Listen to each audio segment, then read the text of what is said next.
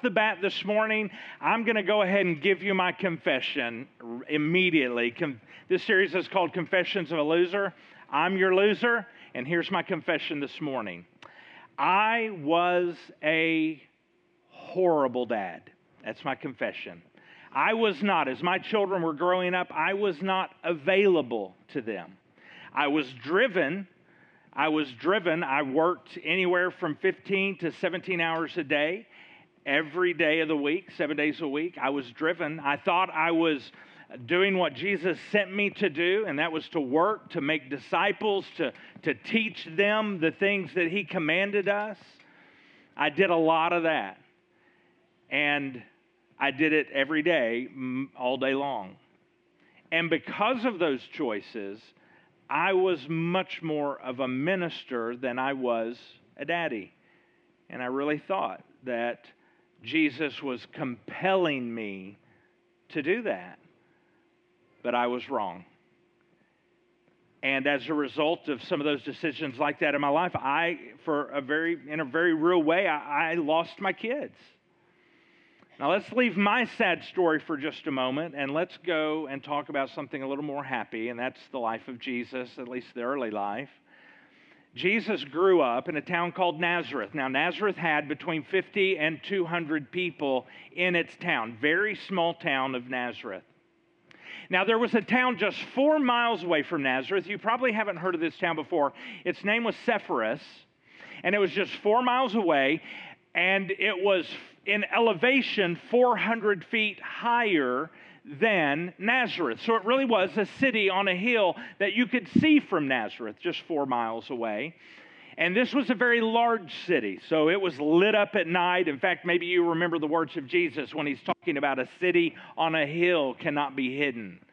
It's very possible that this imagery was part of the childhood of Jesus, with this city on a hill, and at night you could see it. It was bright. Thousands and thousands and thousands of people. The reason why this was such a large city, Sepphoris, was because this was the center of the Roman government in the Galilee region. Now, about the time that Jesus was born, if you remember the Christmas story, Jesus was born in a little town called Bethlehem. But eventually they made their way back to Nazareth. That's where Jesus grew up, largely. But about the time Jesus was born, there was a Jewish revolt in this town of Sepphoris. And this revolt was met with Roman hostility, and they crushed that revolt. They actually burned the city, the entire city, to the ground. It was a big deal. They took about 20,000 of the inhabitants of Sepphoris, and they turned them into slaves.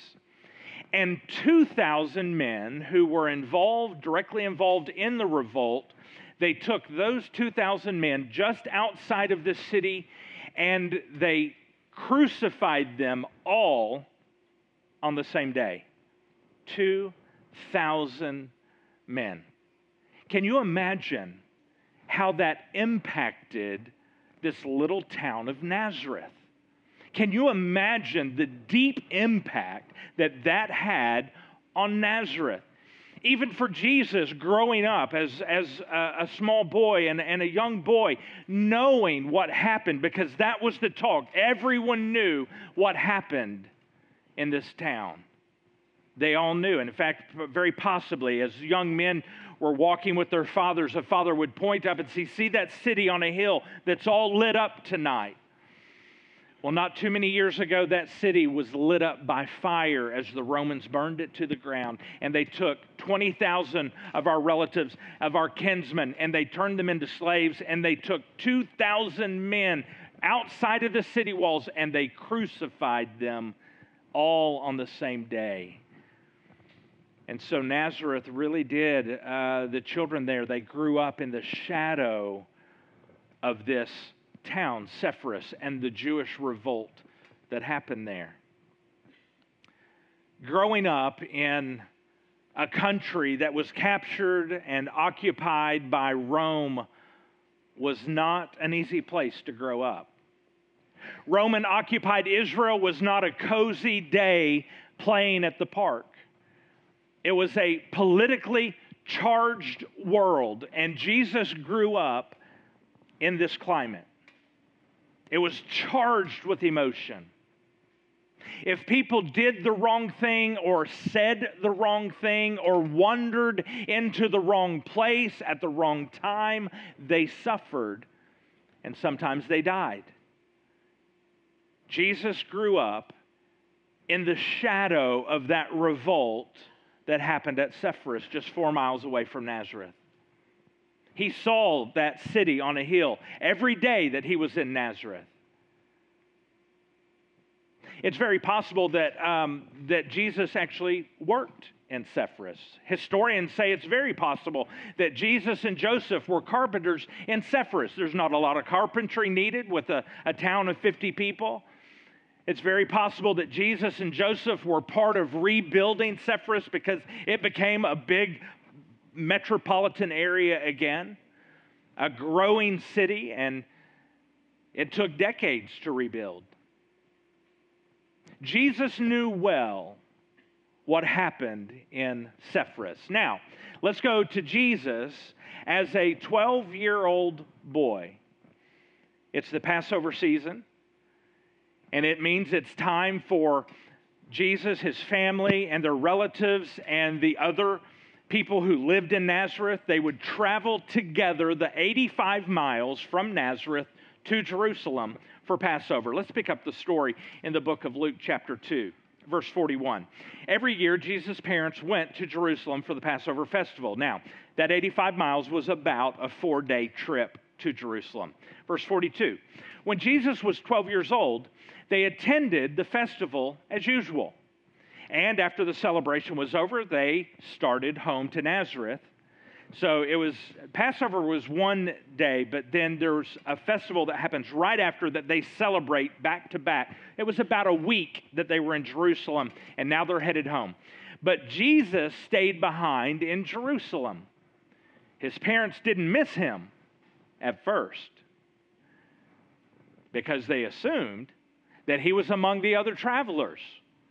But when he didn't show up that evening, let me pause there for just a moment, that means they were one whole day's travel outside of Jerusalem.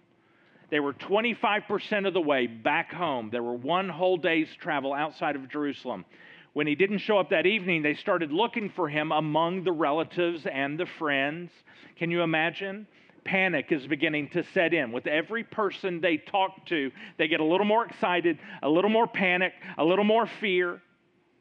And they're thinking to themselves, oh my, remember Sepphoris. Remember the revolt. This is not safe. This is no place for a 12-year-old to be by himself. But when they couldn't find him, they went back to Jerusalem, verse 45 says, to search for him there. So they were one full day away, and now they go one full day back. So this is 2 days now. They're searching for Jesus, have not found Jesus. Let me pause here for a moment. I remember a trip that we took to Disney World. So I believe Lawton was about 2 years old, or close to that. And then Tori and Lexi were a little bit older. So this was the strategy. I've got a stroller, and I've got Tori and Lexi. Now, I don't know if you're familiar with kid leashes. They make them a little nicer now. They turn them into backpacks and stuff like that. Well, we straight up had the kid leash around their wrist. Sometimes we put it around the belt loop, so they couldn't take it off. But Victoria had on her kid leash, and she was leashed to the stroller. Lexi, on the other side, had her kid leash on, and she was also tied to the stroller. This is great strategy, parents. You should write this down. So here's the stroller. And inside the stroller is 2-year-old Lawton, and he is strapped in. Now, Disney World crazy. If you've seen the pictures or been there, you understand. People everywhere. And so, this entourage of the stroller and the kids leashed to the stroller, we had a wide path. And we were paused for a moment for some reason. I'm sure I was fat and out of breath. We're paused for a moment, and I look over here, and yes, Tori, she is correctly leashed. Excellent. Lexi, yes, correctly leashed. We're just rocking Disney World. And I look down, and Lawton is not strapped in. In fact, he's not in. And in that moment, panic sets in immediately. Panic sets in because I look, and he's not there, he's nowhere. Panic sets in. People are blaming people. Words are coming out.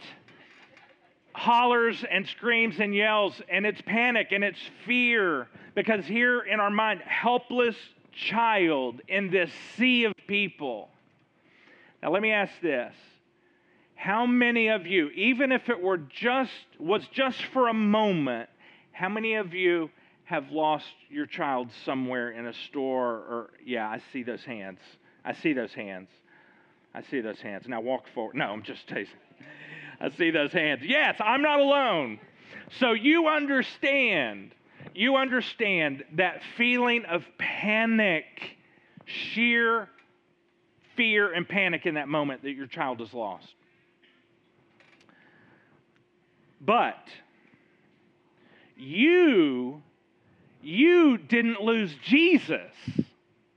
I mean, the Savior, the Messiah of the world. You had one job, Mary and Joseph. Keep Jesus alive.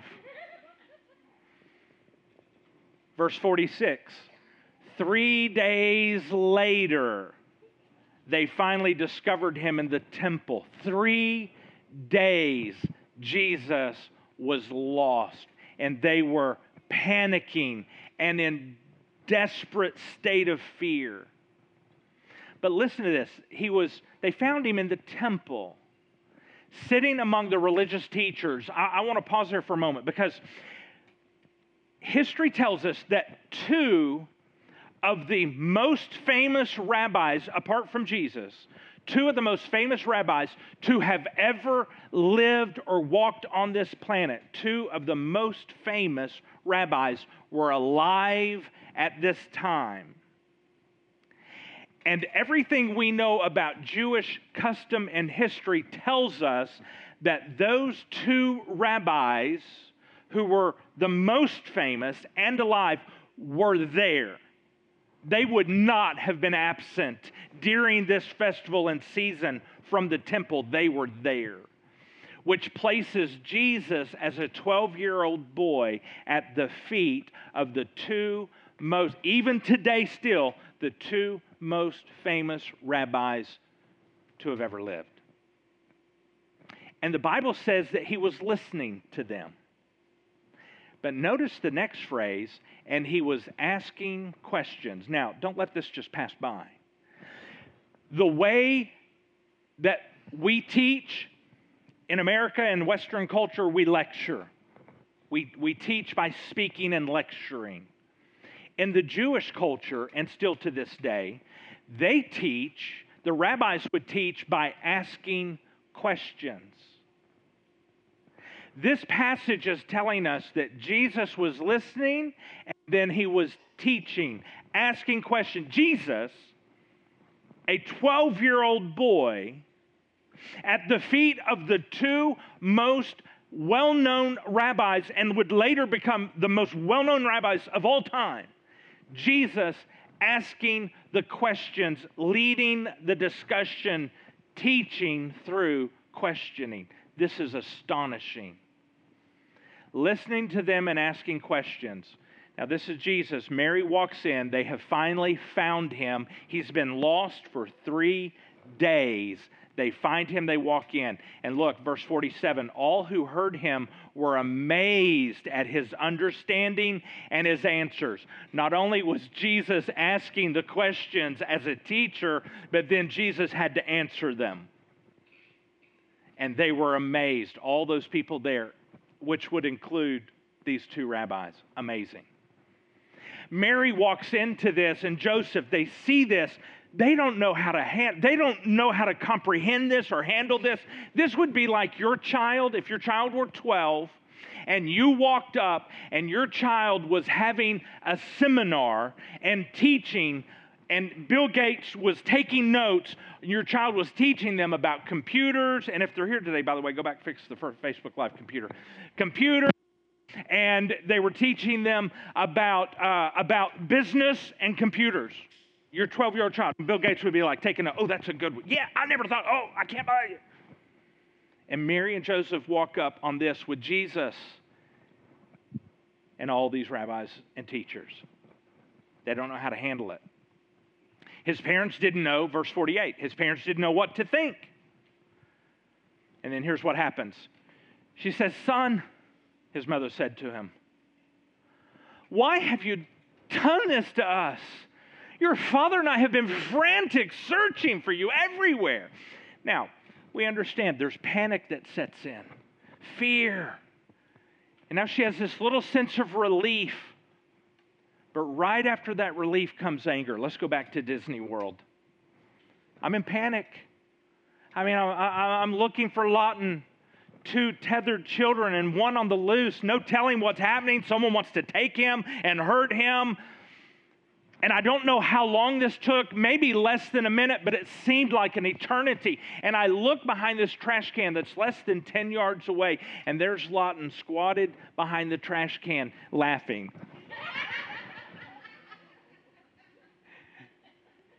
And that sense of relief, the fear goes away, the panic leaves, you have such relief, and right behind that comes some anger. Don't you ever do that again. Mary was relieved and then angry, but Jesus responds to her in verse 49. Listen to what he says.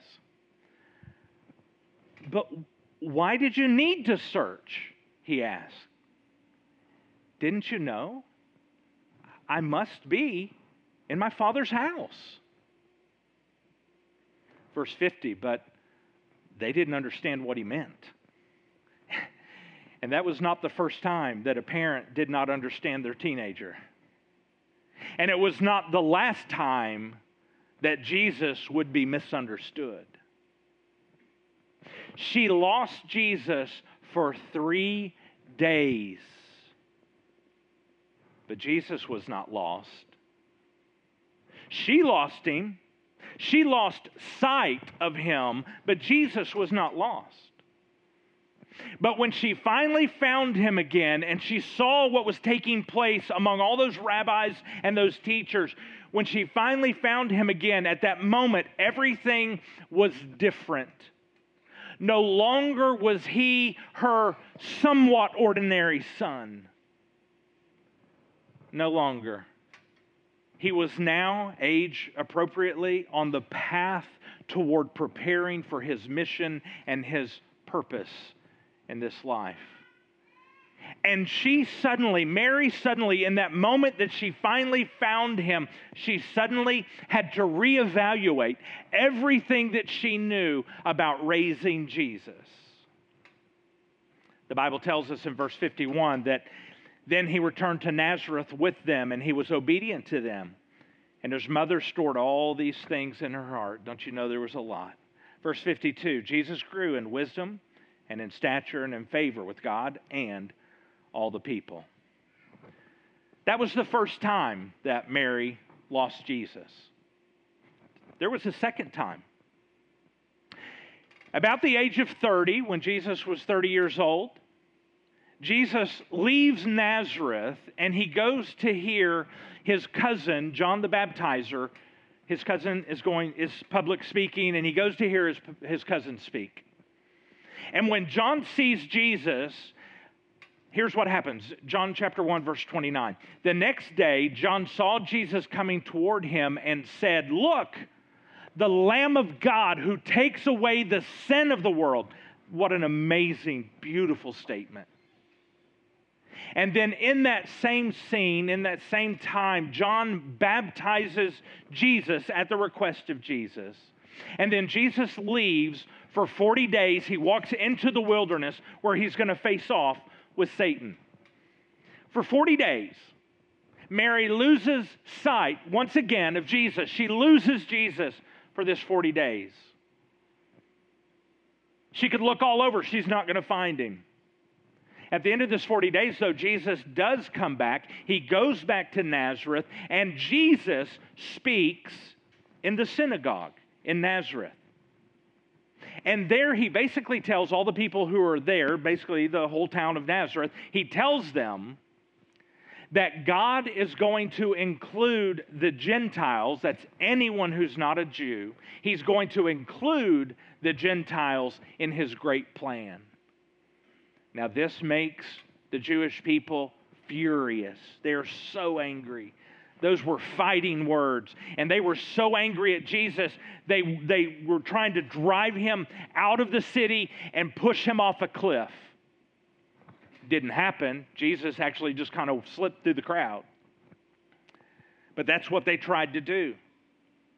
Mary lost sight of Jesus. She finds him again as Jesus walks into this synagogue, but she was forced once again to rethink everything that she thought she knew about Jesus.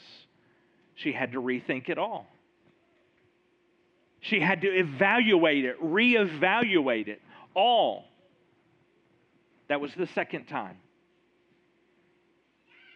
There was a third time that Mary lost Jesus. Jesus leaves Nazareth again, and this time he's on his way to a full-blown, really kind of a tour, his march toward the cross. And it's a 3-year journey as he travels in and around all these towns in Galilee and around Jerusalem. Jesus finds himself in Capernaum, and he's teaching to a packed house, literally a house. And the family of Jesus hear that he's there. It's his mother, brothers, and his sisters. They hear that Jesus is there, and they go to find him. And what we learn in the book of Mark is that they're not there just to go hear him. They think Jesus has gone nutso, and they're there trying to force him to come back home so they can hide him. They think he's gone crazy. They think he's lost his mind. And so they show up at this house. Here's kind of how this goes down. Mark chapter 3. Then Jesus' mother and brothers came to see him. They stood outside, and they sent word for him to come out and talk with them. Well, what they're going to do is throw a bag over his head and steal him away. Verse 32, there was a crowd sitting around Jesus, and someone said, hey, your mother, your brothers are outside. They're asking for you. And Jesus replied in verse 33. And they would have been able to hear this. They would have been right out, listening at the window, at the doorway. They would have heard this. Jesus replied, who is my mother? Who are my brothers? And then he looked at those around him, and he said, look, these are my mother and my brothers. Anyone who does God's will is my brother and sister and mother. Mary lost Jesus again. She went to find him. She sought him out. She did find him, but once again, everything was different. Once again, she had to rethink everything. He said that his real family are the ones who are hearing his words and doing them. She had to reevaluate everything she knew once again when she found Jesus. And Mary lost Jesus a fourth time. Again, like the first time, this one happened in Jerusalem. And again, like the very first time, this one was also for 3 days. It was when Jesus died on the cross, and they placed him in a tomb, and he was dead for 3 days. At the end of 3 days, he walked out of that tomb with life, breathing again, living again. And she found him again. And once again, she had to rethink everything because everything changed. She had to rethink. You know what another word for rethink is? Repent, which means to turn around, to change direction, to change your thinking. She had to rethink everything about Jesus. Again, repent, to turn around and change. I've lost Jesus in my life. See, the Jesus I grew up with as a child, that Jesus, he wanted you in a suit and a tie every Sunday. And he wanted you sitting on a really hard pew. That was the Jesus of my childhood. I lost that Jesus. And I refound him. Everything changed. You know what he wanted when I was a teenager? He wanted my obedience. And I lost that Jesus. And when I found him, everything changed. You know what he wanted during my 17 years as a student minister, as a student pastor? Those 17 years, he wanted hundreds of students who became obedient student disciples. And he wanted me giving my all to see that happen. And I lost that Jesus. And when I found him again, everything changed. And God was turning my heart towards starting churches, a church planter. And that Jesus that I found of my first church planting years, he wanted me to step past tradition and for me to give my all to create a new kind of church. And I did. That's where I was working at the pinnacle of my workaholic life. 15 to 17 hours a day, 7 days a week. And I lost Jesus. And I broke down. I was busted. I was ruined. But I found Jesus. And the Jesus of that broken down church planter, that broken down pastor, that Jesus, you know what he wanted? He wanted my attention. He simply wanted my attention.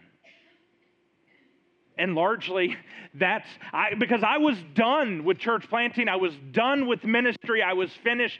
But through that process, that's really what led me here. To my church family in Stuttgart.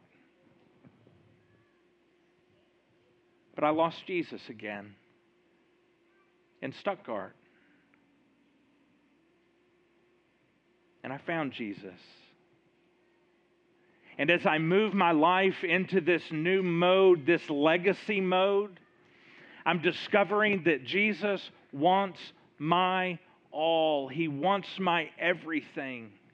And the ironic thing about this is that if I had completely given him my everything years and years and years ago, that I would have been everything that the people in my life needed me to be if I had given him my everything. Oh, that I had learned that when I was 21. I've lost Jesus. And I found Jesus. And every time I found him, everything changed. Just like Mary, I lost Jesus, perhaps just like you. Have you ever lost Jesus? Have you ever lost Jesus in your life and in that moment you realize that panic that sets in? That fear, what if I can't find him again? I've lost Jesus.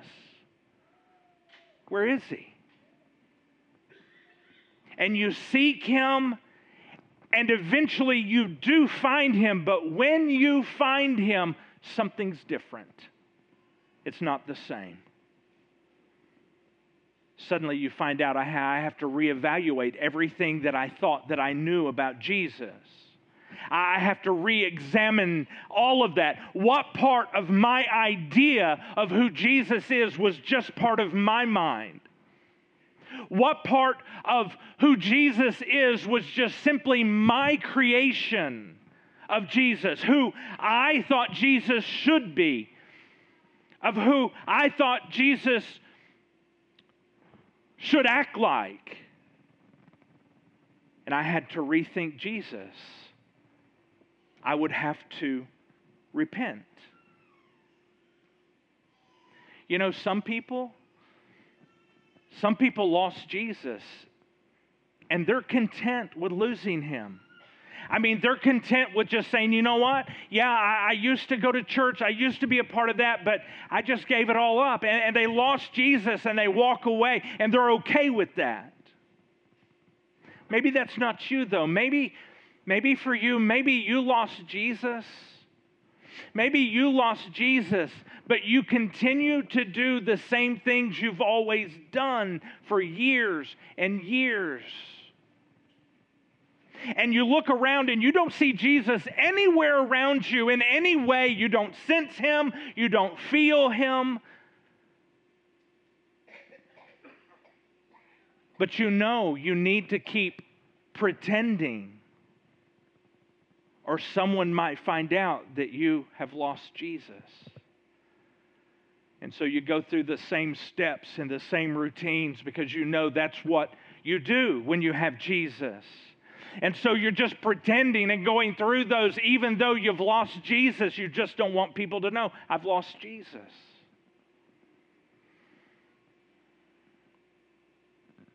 It all really kind of boils down to this today. We're just simply asking you, will you seek Jesus until you find him? Will you seek Jesus and find him? And when you do, you will have to rethink everything you thought about Jesus. You'll have to repent. You'll have to turn. You'll have to change directions in your thought.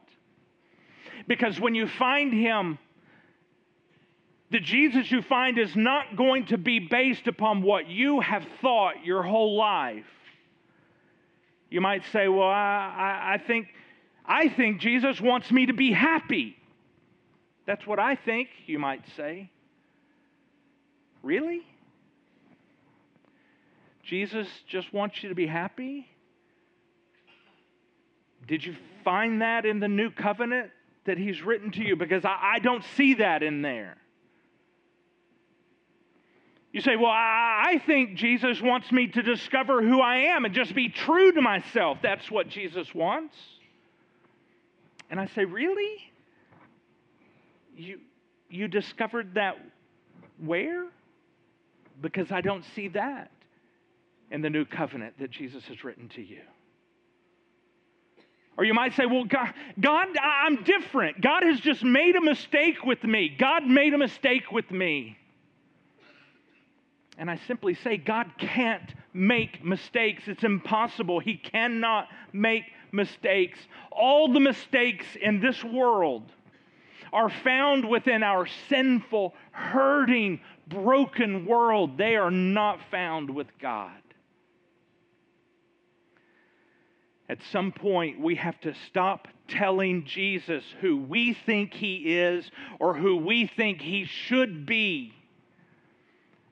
And we need to let him tell us, do you know what? Jesus wants to sit down with you. Jesus wants to sit down with you. And that's why we're talking about this on Mother's Day. Because we have a lot of family here. And I want you to know that the only spiritual growth, the only breakthroughs you're going to have spiritually in life are when you find Jesus and you allow him to tell you who he is. Your children, your grandchildren, your nieces and your nephews, your neighbors and your coworkers. They need you to find Jesus and to rethink Jesus and to let that Jesus change your life. This world we live in is so confused because they think that they have Jesus figured out. Every generation alive today, every generation, they have culturally pictured who they believe that Jesus is. They have declared and decided that this is Jesus, this is who he can be, and this is who he cannot be. This is what he can do, this is what he cannot do. And they're confused. They are bullied. And they are bullying. They are harassed. And they are harassing. And they're helpless. A world that is looking to new policy and government to regulate everything to make it better. They see a world filled with humans, and they see human problems, and they are looking for purely human answers. And the end result of that, it's called humanism, and it is empty. Grandparents, mothers, fathers, aunts and uncles, brothers and sisters, daughters and sons. This world needs you to find Jesus and to get so close to him that you can see what he is really like. And I bet it's not what you've imagined. So go find him. You know a good place to start? Jesus said to his parents, "Well, why are you looking over there?" And he says to you, "Why are you looking over there? Why are you looking to that book or that class? Or why are you listening to that person's description? Why? Didn't you know that I would be in my Father's house?" And so I simply ask you this today. This is a good place for you to start. Right here, the Stuttgart Harvest Church family, this is a good place for you to start. Right here with us at Stuttgart Harvest Church. Right here in this room every week. Will you do that? Will you seek Jesus until you find him right here with us? And then here's the second thing I ask. Would you listen to whatever we teach on Sundays more than one time? Not just on Sundays. Would you listen again sometime during the week? Not because we're amazing teachers, just because we're pointing you to God's Word.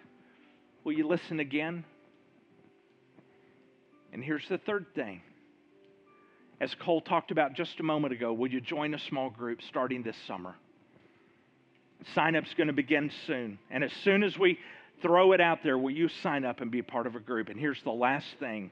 Will you spend time in God's new covenant? You've heard it called the New Testament. Will you spend time in God's Word, that new covenant, that New Testament, during the week, every week? You know, Mary could have said no. She could have said, no.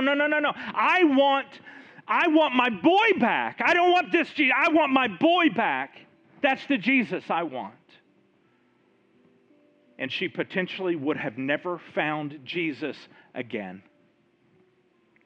And you can hold on to that Jesus that you have always thought You can hold on to that idea of Jesus that someone told you he was like, or what you saw about him in a movie, or what you read about him in a book, or what you saw in a documentary. You can hold on to that, and it is possible that you may never find him again either. The people in your life, the children in your family, they need you to find Jesus, and not on your terms, because Jesus doesn't play like that. It is only on his terms.